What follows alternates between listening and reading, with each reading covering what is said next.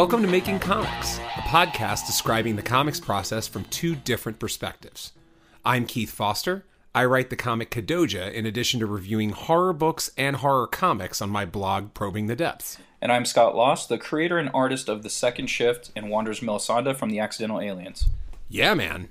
Here we are. Another week. Now's a good time to mention something here that we're actually on a weekly cadence now. I don't mind letting people behind the curtain a little bit because in our first couple episodes, you know, we obviously had more things to talk about because it would be like, what'd you do over this last life? Yeah. What'd you do over this last 3 weeks or whatever it was, right? Because we had more to talk about. But we are truly weekly now, and we're truly doing weekly updates. So to that point, man, what'd you do last week? So along those lines, I felt like my performance last week wasn't up to snuff to my liking. You guys probably didn't notice it, but I felt like I was jumping a little bit, and I felt pretty focused in the first few episodes. And I think that is because, like you said, we had basically a lifetime to catch the audience up on. And so I wanted to remedy that. And so what I did was, obviously had things to do, but to make for an interesting episode, I brushed up on my lettering. Tell me what brushing up entails. Well, we got into it a little bit last episode, that I was going to be doing the lettering for The Second Shift, issue 11. What I've done before was just kind of the dialogue and like site location, stuff like that. And that stuff's pretty basic. But this week, I was getting into sound effects and different types of word balloons. So the word balloons that I've done previously were just the standard oval, kind of like, not complete oval, like you kind of smash down the tops and the bottoms or whatever. You kind of get the shapes that you want for your particular balloons. And so that's what I've done previously. And I needed to learn how to do radio effect balloons. And I also needed to learn how to do sound effects. And those are two things I'd never done before. So one of the best places to learn how to do those things is YouTube. And it's if you don't know how to letter, I highly recommend looking for Scott McCloud's lettering YouTube videos. That's where I learned the primary stuff, the basics, was his videos. They're very clear, concise, very simple compared to other ones that I've watched previously. And so after learning the basics from him, which also, by the way, I gotta go to a speaking engagement by him where he was talking comics. And I got to meet him after the show, or after the engagement, and I got to tell him, thank you for teaching me how to letter. And he was like, oh, you actually watched those? I was wondering if anyone watched them. And I was like, dude, you're responsible for me learning how to letter. So that was pretty cool.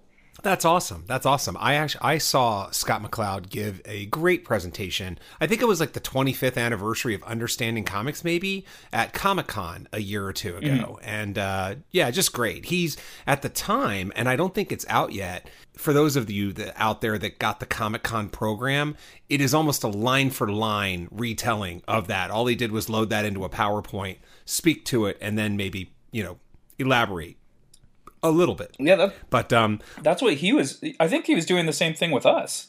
Yeah, I mean, that's fine. Like he's the anecdotes he told off the dome were every bit as interesting as the prepared material and stuff. So yeah, it's all good. Whatever works for anybody in terms of public speaking, I say go for it. But the thing that was fascinating is that at the time he was working on this book about signs, about signage. No, that's what ours was on. That's what our engagement was on. He was speaking a lot about it, and it was so fascinating. Like he was showing us really complicated signs compared to a very it was just much like speaking. They're just clean and concise ways. Like the way his lettering video was, he showed us how complicated they had made the sign, and here is the best way to do the sign with visual storytelling. Yeah, and it was Yep, I may have gotten that same thing. Yeah. It was really great. It's awesome. Yeah, and to your point of Scott McCloud, I've got Making Comics almost near the top of my to-do file in terms of reading, just because I haven't read it in so long. I think I have a little mini goal of getting all three of his kind of Making Comics trilogy books and going through them again, just because they're great. They're great to reread a lot, Oh, okay. right? Yeah. Mm-hmm. They're the kind of thing where every time you go through them, you know more, and yet you understand more, and something else unlocks a little bit more for you every time. Yeah, So, absolutely. just amazing Yep, stuff. yep. I know that exact thing. When it comes to like watching videos on Photoshop, it's like the first time you go on, okay, you're picking this technique up, and then the next time you go on, you're like, yeah, skip this part. I know this part already, and so you're just building your well of knowledge every time you reread a book or watch a tutorial or something like that. And that's what I was doing this week. I was uh, looking for very specific word bubbles, and it was kind of crazy that I found them. Yeah, so the word bubble I was looking for was very specific, and they had it. And it's the best way to describe it is a squiggly line in each quadrant of a standard word bubble. And I just so happened to find this video where this guy was like, "Oh, how to make radio wave word bubbles," and I'm like, this is the most random video I have ever seen, and I'd even punched that in. I just wrote, Yeah. Illustrator comic book word bubbles, and I ended up finding it. So it's kind of wild. So Was that this radio balloon that you mentioned earlier? Is this the thing you were talking about? I wrote it down. yes. So Okay. that was really interesting, and there was a couple of different techniques, and the third one was the one I was looking for exactly. And I hadn't seen anyone else do it really on Google. Like I was looking up images and just any kind of way to find this, and I randomly found it on YouTube. So he showed 3 different techniques, and I implemented 2 of them. And after that, I needed to figure out how to do sound effects, and found a couple of videos on those. And it's been fun, man. It's been a learning process. It's kind of, I can feel my old brain kind of like the gears going again. It's like, oh yeah, we haven't used this in a while, you know? So what do you use that for, though? I'm trying to envision this particular bubble that has like an electricity feel in maybe the top and bottom quadrants, I guess. Is it meant to signify a radio broadcast? Yes. Is that, or it's the 4 cardinal directions, right? North, south, east, west on a word bubble. Mm-hmm. Yeah. And Gotcha. exactly, you got it right. It's the radio of the superheroes' vans in the second shift. So the first couple of pages of issue 11 are a radio playing while the guy's pumping some gas. And I was like, I need to figure out these word bubbles. And I found them and knocked them out. And they were pretty easy, actually. And actually, we'll provide some links in this description of this podcast. So you guys can check those out. If that'll help you out to see what I'm talking about. And we'll even attach the Scott McCloud ones as well. That's awesome. That's awesome. So you were basically just working on lettering craft, is what you're saying. Yeah, and I actually lettered the first half of issue 11. So this particular issue, I did Marvel method. I guess it would be like modified Marvel method. It's more of like Jack Kirby's method, I would think, since he was the artist and writer in DC. So what he usually do for Stan is Stan would give him the basic plot, and he would just kind of create the whole story, and then Stan in post would go back and enter the dialogue. And so when I'm writing for myself, I'm kind of doing the same thing. I'm just thinking of the story mentally and acting it out visually, and then after the fact, I fill in the dialogue. So it's an easier process for me. It's like I basically know what the characters are saying and doing, but I fill it in after the fact. And so right now it's just getting the right wording, putting it in the right spots, and going from there. So I'm at the halfway mark, and I even managed to hit up a buddy who's ex-military. He actually works for Marvel in the he's kind of he's a stuntman actually for a lot of Marvel movies and TV shows. And so he does a lot of military scenes for them because he has the background in it and everything. And I hit him up for some dialogue, and I was like, "Hey man, so what would a soldier who was in the midst of battle, a losing battle, how would he call that into command? What type of dialogue would he use when calling in to command?" And so it was pretty cool, just getting information from him and what he thought a soldier would say in that instant. And so I took the majority of it and I kind of tweaked it, made it my own. So, but that was really cool. Something I've never done before. Can you give me one taste? Can you give me one example of that, or maybe the one you found most interesting, or one that just stuck out? Yeah, I'll let me grab that. I got his text right here. So in this scene, basically the soldier and his whole platoon is getting decimated. It's basically a massacre, and so he needs to call in to find out what's the plan of attack here, what he should do. And so what he recommended was strike units to command. Strike units to command. It's a total snafu or massacre out here. Alpha unit has been eliminated. Our weapons are useless. Please advise. I say again, please advise. This is turning into a fucking slaughter. So that was his, and I was like, hell yeah, nice. Yeah, I was like, I dig that. Nice. So I used a good chunk of that. Nice. I tweaked some stuff just to kind of make it my own, but I didn't want to get too far away from it, just because I was like, dude, that's perfect. And he was in the military, so he knows what he's talking about. So. Yeah. I can actually. I want to jump in on that note real quick, which is in the novel that I currently have on the shelf, because it's kind of in between drafts 3 and 4. I got some notes. This was probably about a year ago, maybe, on the dialect not quite sounding right. And I really don't like talk. I have this weird thing about talking about work in progress, because even though the adage is there are no new ideas under the sun, et cetera, I just hate mentioning my ideas. People who listen closely to this podcast will notice that if something isn't out by me yet, I'm just very minimalist in how I describe it.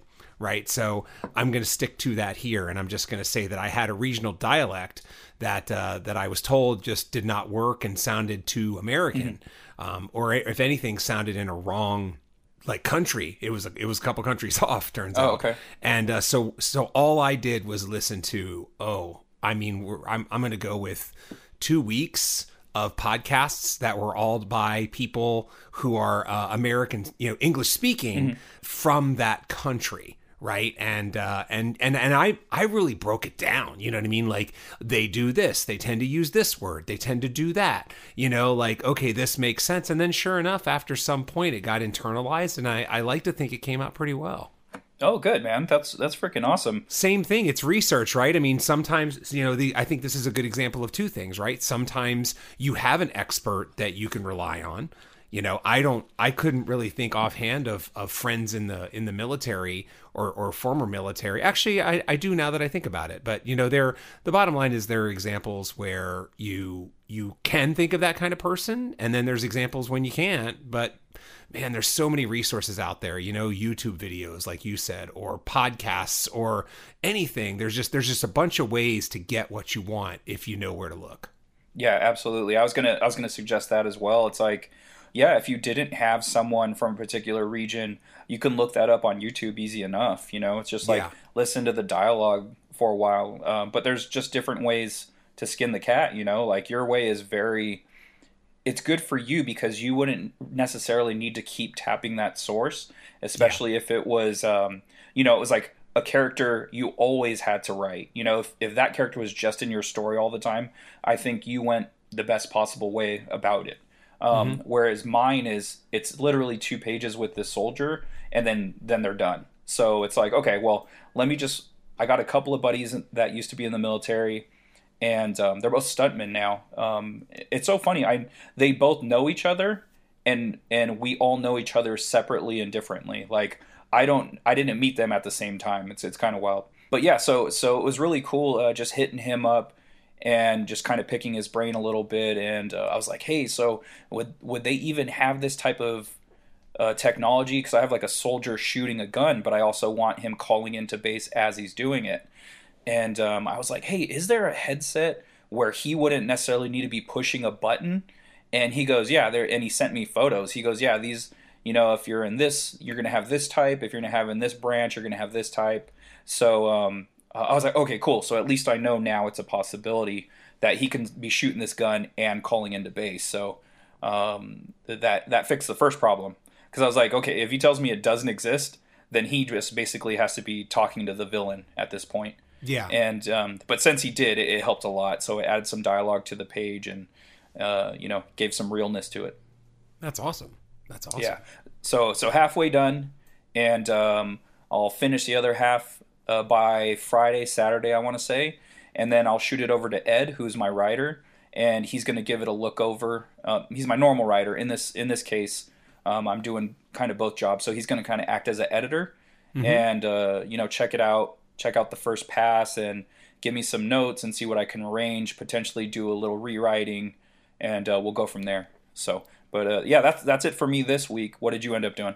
Well, hold it. Before we get to me, I need to pause on something that you mentioned earlier, which is you weren't pleased with your episode 3 performance, right? Yes. So if your episode 3 performance was a performance from a past dunk contest, which performance would it be? I'm just curious as to where you rate yourself here.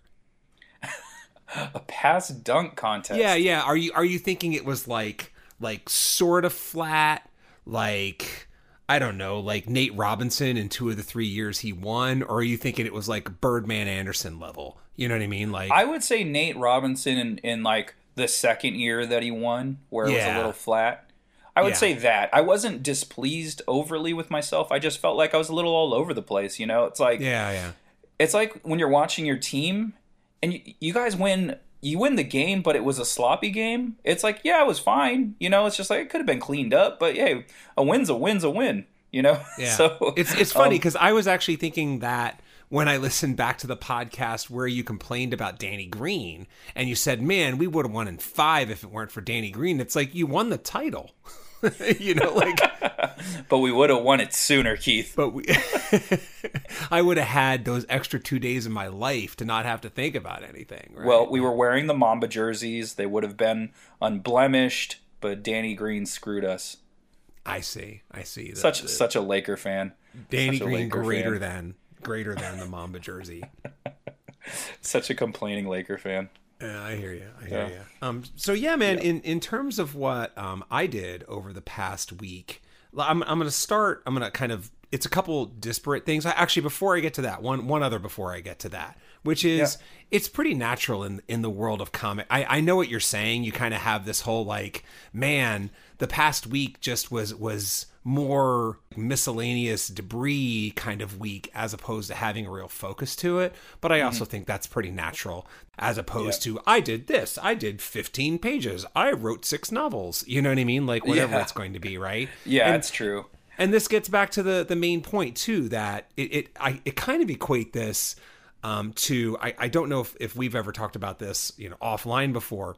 The sketch comedy is where I think it's the worst, right? Where you'll have some sketch comedy show. So let's say, I don't know, In Living Color, to date myself yet again, right? Like a classic sketch comedy show. And there's always a sketch comedy show somewhere, right? But the interesting thing about season 1 and maybe season 2 of this sketch comedy show is that season is actually the summation of years of that group of people honing their craft, right? It is the sum total of their first batch of years. Because we all know people don't just get a sketch comedy show and then just do like a year worth of skits in a month. You know what I mean? Like, this is material they've honed, they've crafted, they've perfected, they've thrown stuff out, they've done whatever, right? So guess what happens when it gets renewed for second, third season? Now what are we going to do? Now they got to write it. Now they got to write it and perform it and do whatever. So I think there's always this erosion of quality that naturally happens with sketch comedy. I think it happens with a lot of things. I read some article that talked about how bands tend to have that too, right? Where their debut album is the result of years and years of building material, and their second album is what they've written since then, which can get awfully tricky. Right. So I think we have a little bit of that effect in that episode 0 and episode 1 were more like a culmination, a summation of stuff we had done before, where now we're going to week, and it's going to happen sometimes, you know? Yeah, for sure. Well, and see, and I was locked and loaded for those first couple of episodes because I was like, okay, well, I got Drawtober, and oh, hey, well, you know, before Drawtober, there's that Kickstarter I did, and then fulfilling all those rewards, and I was like, okay, cool, I got a couple episodes, and it's just like, oh, the Kickstarter, that was a full month's worth of work, and as was the Drawtober. So then episode 3 was like, well, I did a couple of things. Yeah, exactly. So, but I will say this before I completely kick it over to you. It helped a lot, that episode 3. Like, the way I felt after the episode was like, I can do better. And so for this episode, I wanted to make sure I had a focus coming in, and that was lettering. And I was like, you know what? Let me learn some stuff because that's something I can talk about on the podcast. For one, makes the podcast better. Two, makes my books better, and I'm learning more. So it's like, wow, I'm actually improving myself as a comic creator, trying to find new material for the podcast. So it's pretty awesome. Totally. Yeah. I'm with you. And that serves as a nice segue into the first little bit of business I did, which is I got a test page back from a letterer that I'm planning on working with for the majority of, so basically the balance of the third arc of Kadoja. And we did have a version of this conversation last week, but since then I've gotten the page back. I loved it. And to your point, like I while I appreciate that you're developing new skills and things like that, for me, there are times when I'm really more into the streamlining of the skills, right? Where I'm just like, for me, there is a little bit more value to paying a letterer than there is to doing it myself. And last week I mentioned that, I believe I mentioned the idea of editing on the fly as you letter is both a blessing and a curse. And so the decision I am making is get it right the first time, send it off to a letterer, and be done.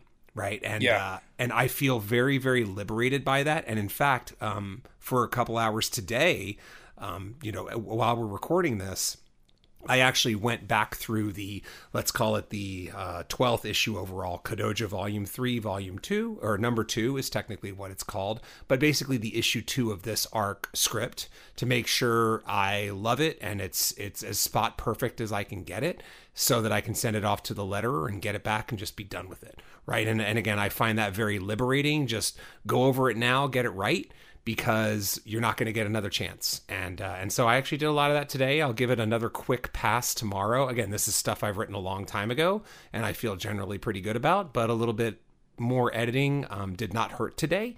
And then tomorrow I'll send it all off and we'll wait, right? Which is pretty great. Yeah.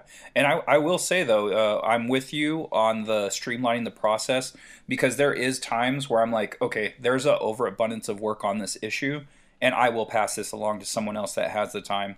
And that, especially if your channel's backing up. So if you've got like me, for instance, it's like, okay, well, I have to finish drawing the rest of this issue. So I don't have time to worry about the lettering because the rest of the issue needs to be finished. So in that instance, I would for sure pay someone. This issue specifically, it's just too easy to do on my own to pass to someone else. It's like, I can't justify paying someone to letter this book. Just like how I was like, okay, I can't justify paying my flatter to flat the rest of this book if my goddaughter doesn't do it.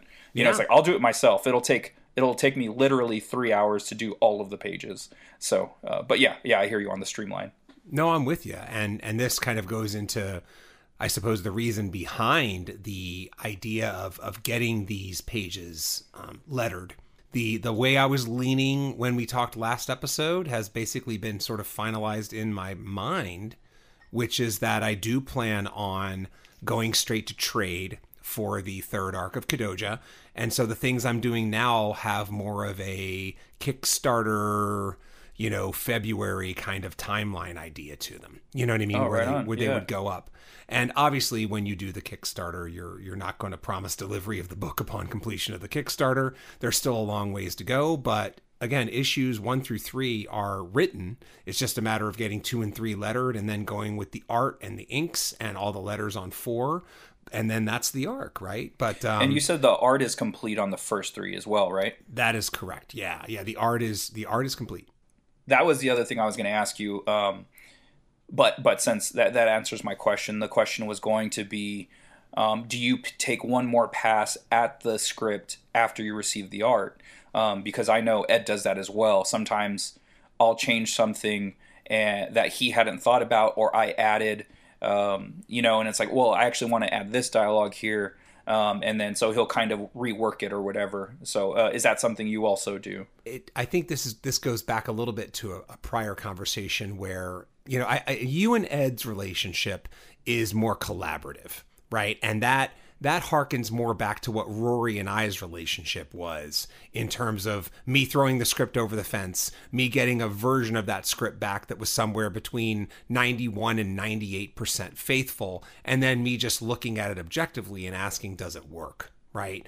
In this case, the artist I've worked with so far has basically been what you put on the page is how I'm doing it, right? There has not been a real interest in taking personal license or creative license with anything other than how to interpret the panel, how to interpret how I mention the panel. So as a result, it's not making me really think I need to tweak any dialogue, if that makes sense. It's kind of, it's perfectly sculpted to how I wrote it. And it's just a matter of whether the dialogue, because now it's all dialogue, right? The action is now pictures. So it's really about whether the dialogue works. And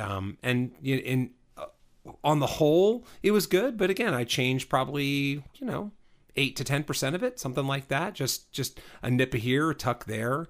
The realization that you can say in one word balloon what you'd said in 3 sometimes.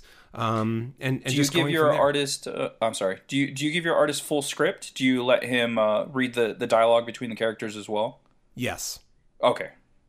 Yes. I was wondering if that was any different. Yeah, that's me and Ed do the same thing. But I was curious if you were just giving him descriptors of the panels or just full on what to do and what they're saying.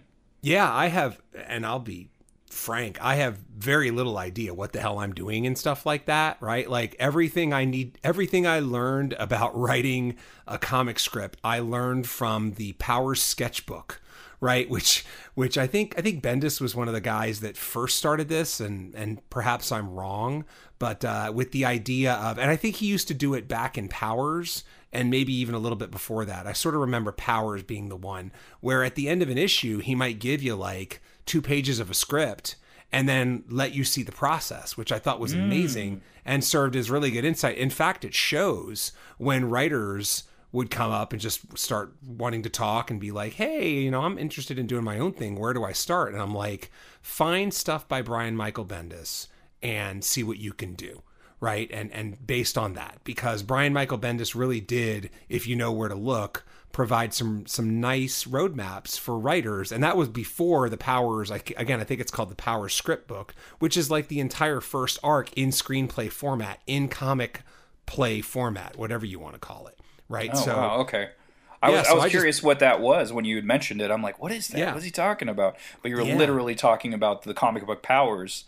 And again, I'm pretty sure it's called the Powers script book, right? That allows it. And there are plenty of people that do that now. It is not hard to find other versions of it. And I might be giving Bendis a little bit too much credit, but all I know is that's where I started and it was a good place to start. And so I copied that style to an extent without the need, in some cases, writers like to call the shots.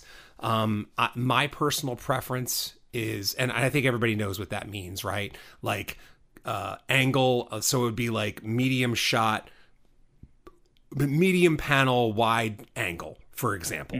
Mm-hmm. When it came to Rory, in the first arc, it would be, I was pretty granular. By the second arc, it was just like, Rory, draw the monsters fighting for 5 pages.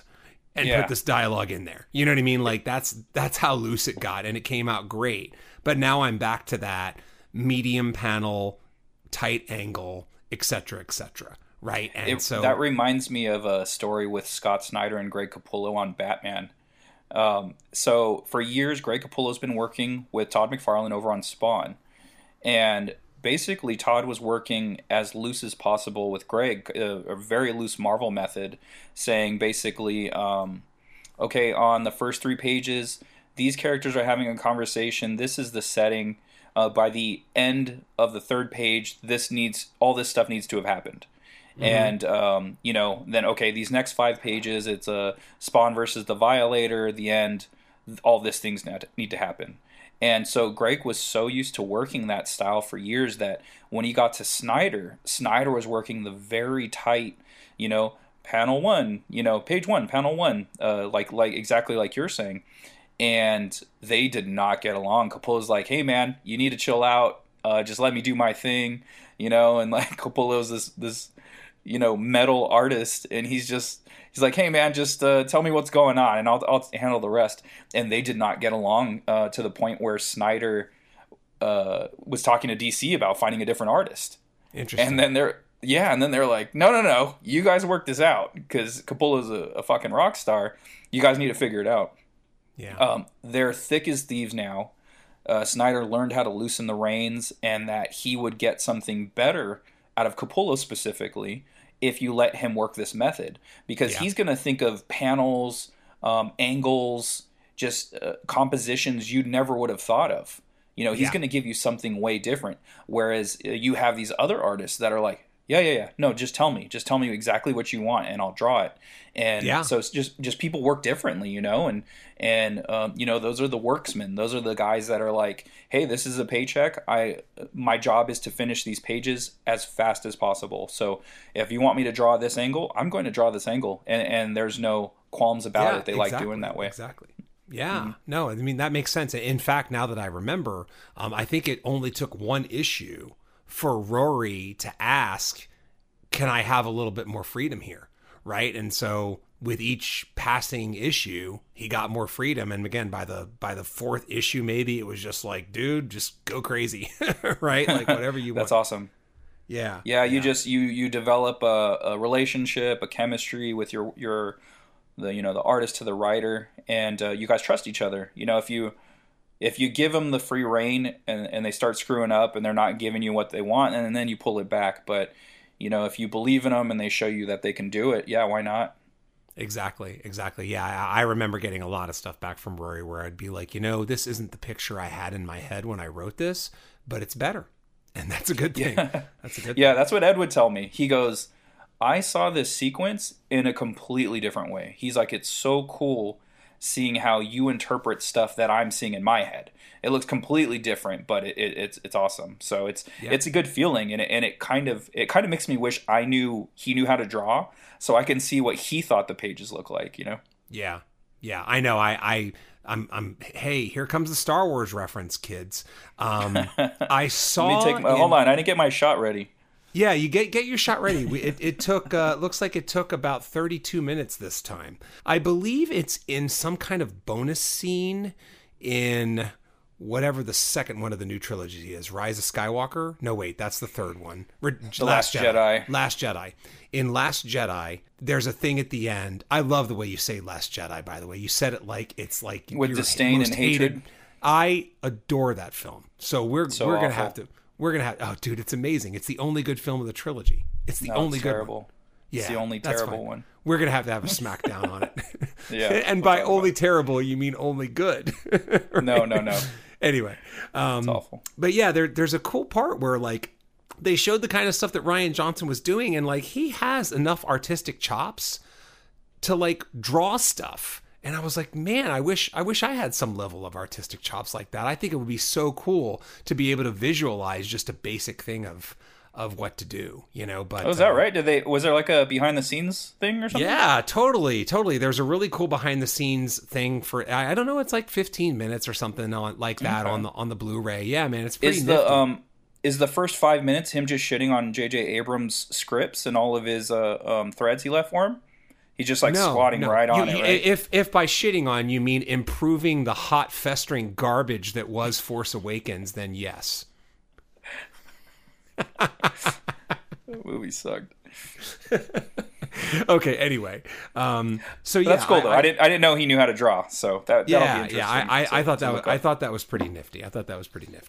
And then and then the final thing to kind of, again, this week of a few little disparate things is that in the spirit of Kadoja, of me prepping the idea of the third arc being done and a cohesive story, it's actually time for me to sit down and write the music, which I'm pretty excited about. So I've actually been immersing myself, just like listening to the previous Kadoja soundtracks, trying to figure out where I'd like to take this soundtrack in terms of direction, because Kadoja is a comic with a soundtrack. And volume 3 needs to have one too. I mentioned before that I think we've done 4 soundtracks to 2 arcs or something like that. But music's fun to make. So yeah, that's where this is going to go. And no matter what I do, these next couple weeks, I'm going to be cranking through and starting to get some scratch tracks done and see where that goes. You know, I think there'll be some similarities in this arc soundtrack and a few differences. The similarities are going to be the orchestral music that's going to pepper. Mm-hmm. And I think the my penchant for let's just call it funky beats, right? To sound corny. I love like old vintage sounding drums and the funk sound, because that's what Big Pimp Jones, my band, does, right? So I'll be messing around with that. And but I think the thing that's going to be different is there's going to be a little bit more of an electronic presence in this arc. I did mess with that on a little previous mini soundtrack we did, and I want to explore that a little bit more. And you know, this goes to an adage sometimes. You know, I know it exists in writing, and it probably exists everywhere. It's you go where the heat is, right? And the place you're right where the heat is. The heat right now is in me messing around with electronic stuff, so I don't want to ignore that. So it might just be a little bit of seasoning. I don't know. But we'll kind of see what happens. I can't wait to experiment with it and see where it goes and see how it factors in. That's pretty cool. That's it's like the evolution of Kadoja through the art and the arcs, as well as the music. That's really cool to think about in general.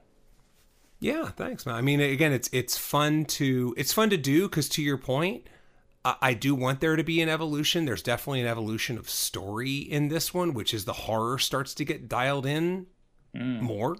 And I expect that the fourth and final arc of Kadoja sometime in the future will kind of culminate that horror element, which again is getting dialed up more and more by the arc. Okay. So are you going to dial in some ominous tones as well to capture the vibe?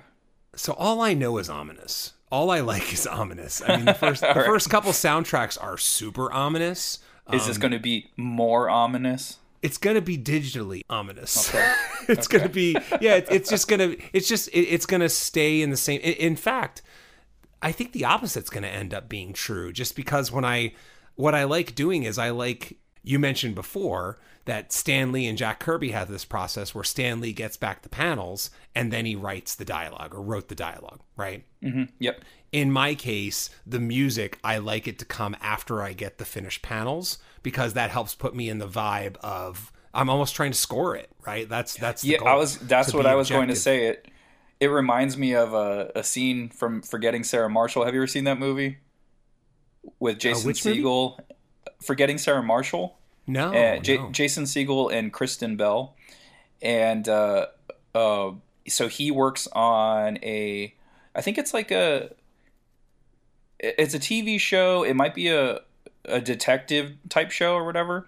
So he does the score for it, and he goes, "I'm not even a musician anymore. I do ominous tones." And so it's him. His girlfriend just broke up with him. He's back at work. He's destroyed over it, and he's watching this scene and just putting these ominous tones over the scene, and he's just so defeated. He starts playing like Muppets music and stuff, and like Seinfeld, just because he's so pissed off with it. But yeah, so anyway, when you get back the scenes, the panels, it's like reminds me of Jason Segel watching the scenes and like, okay, what's this scene? And he's doing the ominous tones initially, and I'm like, oh, that's how they do it. I've never thought about it. Cool peek behind the curtain.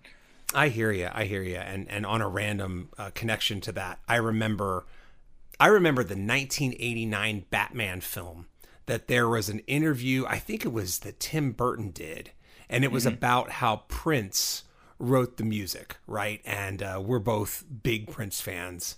Mm-hmm. And again, anything I think about Prince, I just immediately think of that low voice that either Prince himself did or that Dave Chappelle did as Prince, right? But it was something like, you know, Prince walked on the set and would just be like, "I just felt the music," you know, like or whatever typical weird Princeism he would do. God, I love Prince so much, man. But anyway, so yeah, it's very much like that without Bat Dance, I suppose. Yeah. Or fluffy collars. Well, who knows? Yeah. I don't know what you wear when you're doing your music. I like the Batman soundtrack. I think the song Bat Dance is bad, but I think a lot of other songs on the Batman soundtrack are quite good. And before Prince passed away, you could find the Batman soundtrack in like damn near every dollar bin in the country of every record store, you know. Then he passed away, and that created a big run on a lot of his vinyl.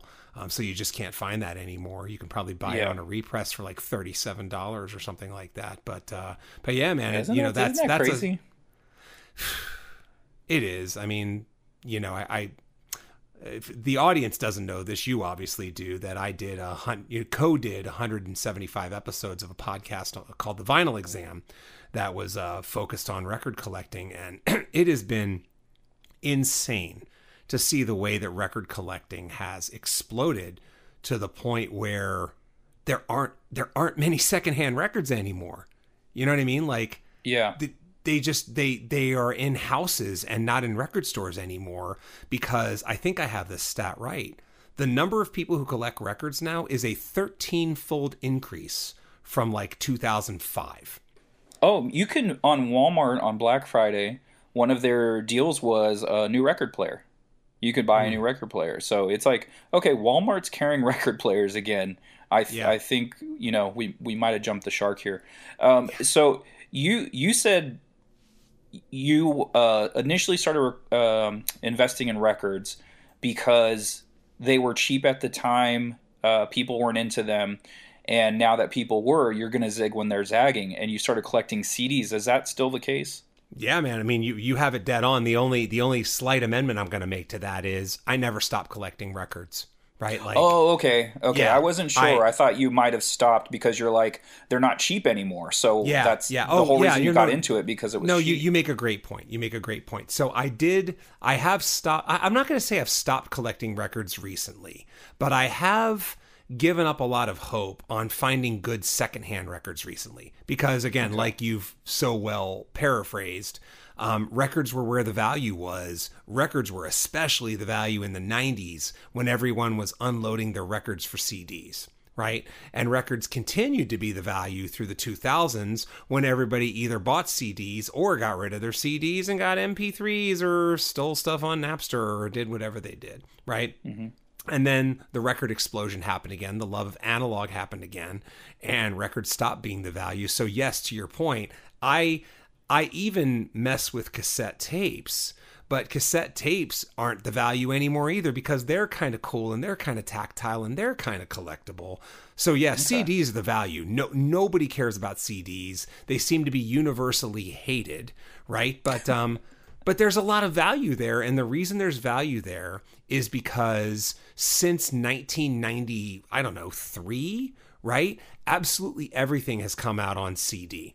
What I see a lot, especially in the extreme metal music community, but in a lot of other subgenres too, is that because none of these bands put stuff out on record from like 1993 to now, they're doing it now. You know what I mean? Like all these bands are going back and reissuing goddamn everything on vinyl, and that's fine. It's just I can get the CD for $2.99 or the vinyl for $33. You know what I mean? Yeah. Like, what would you do? You know, like I like the vinyl, but do I like it 15 times as much? It's kind of crazy. Yeah, I would just check Apple Music.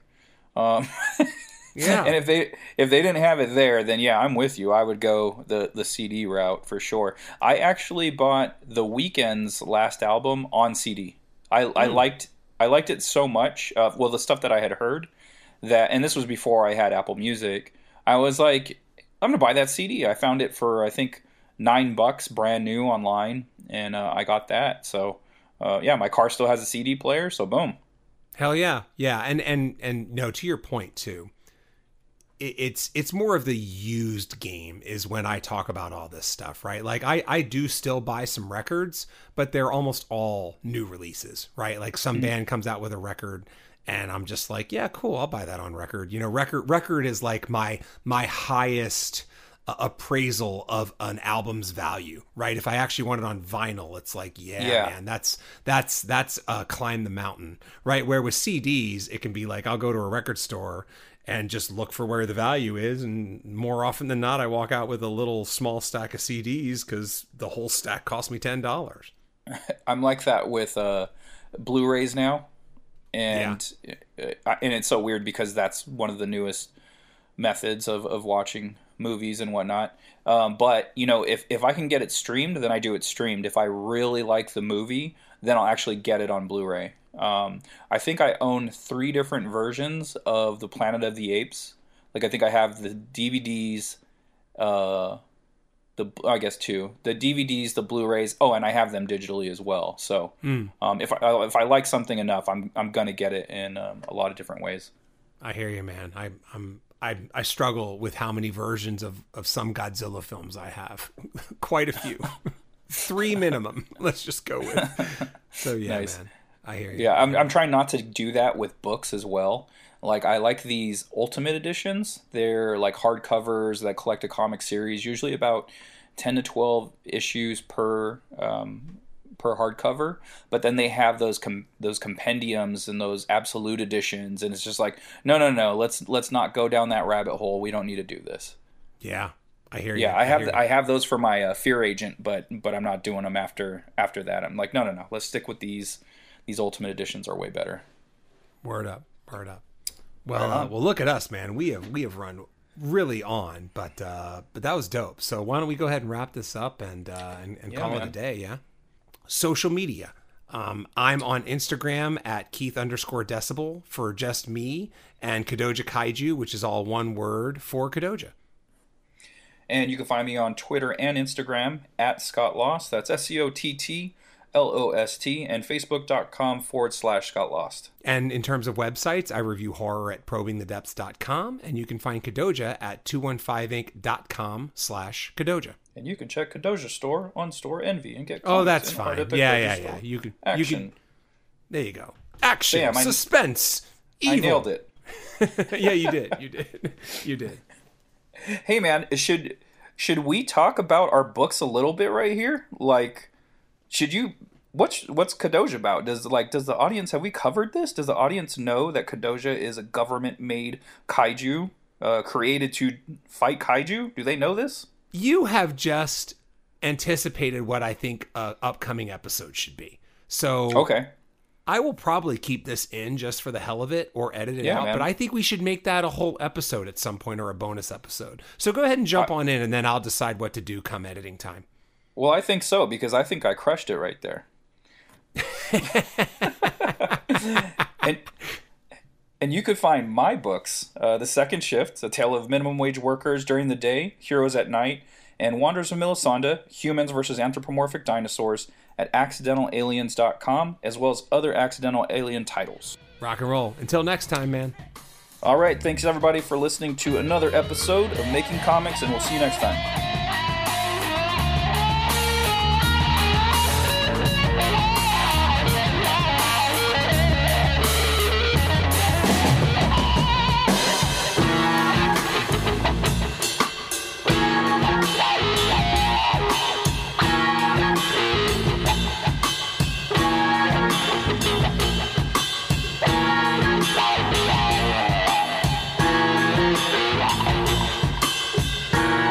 Booyakasha.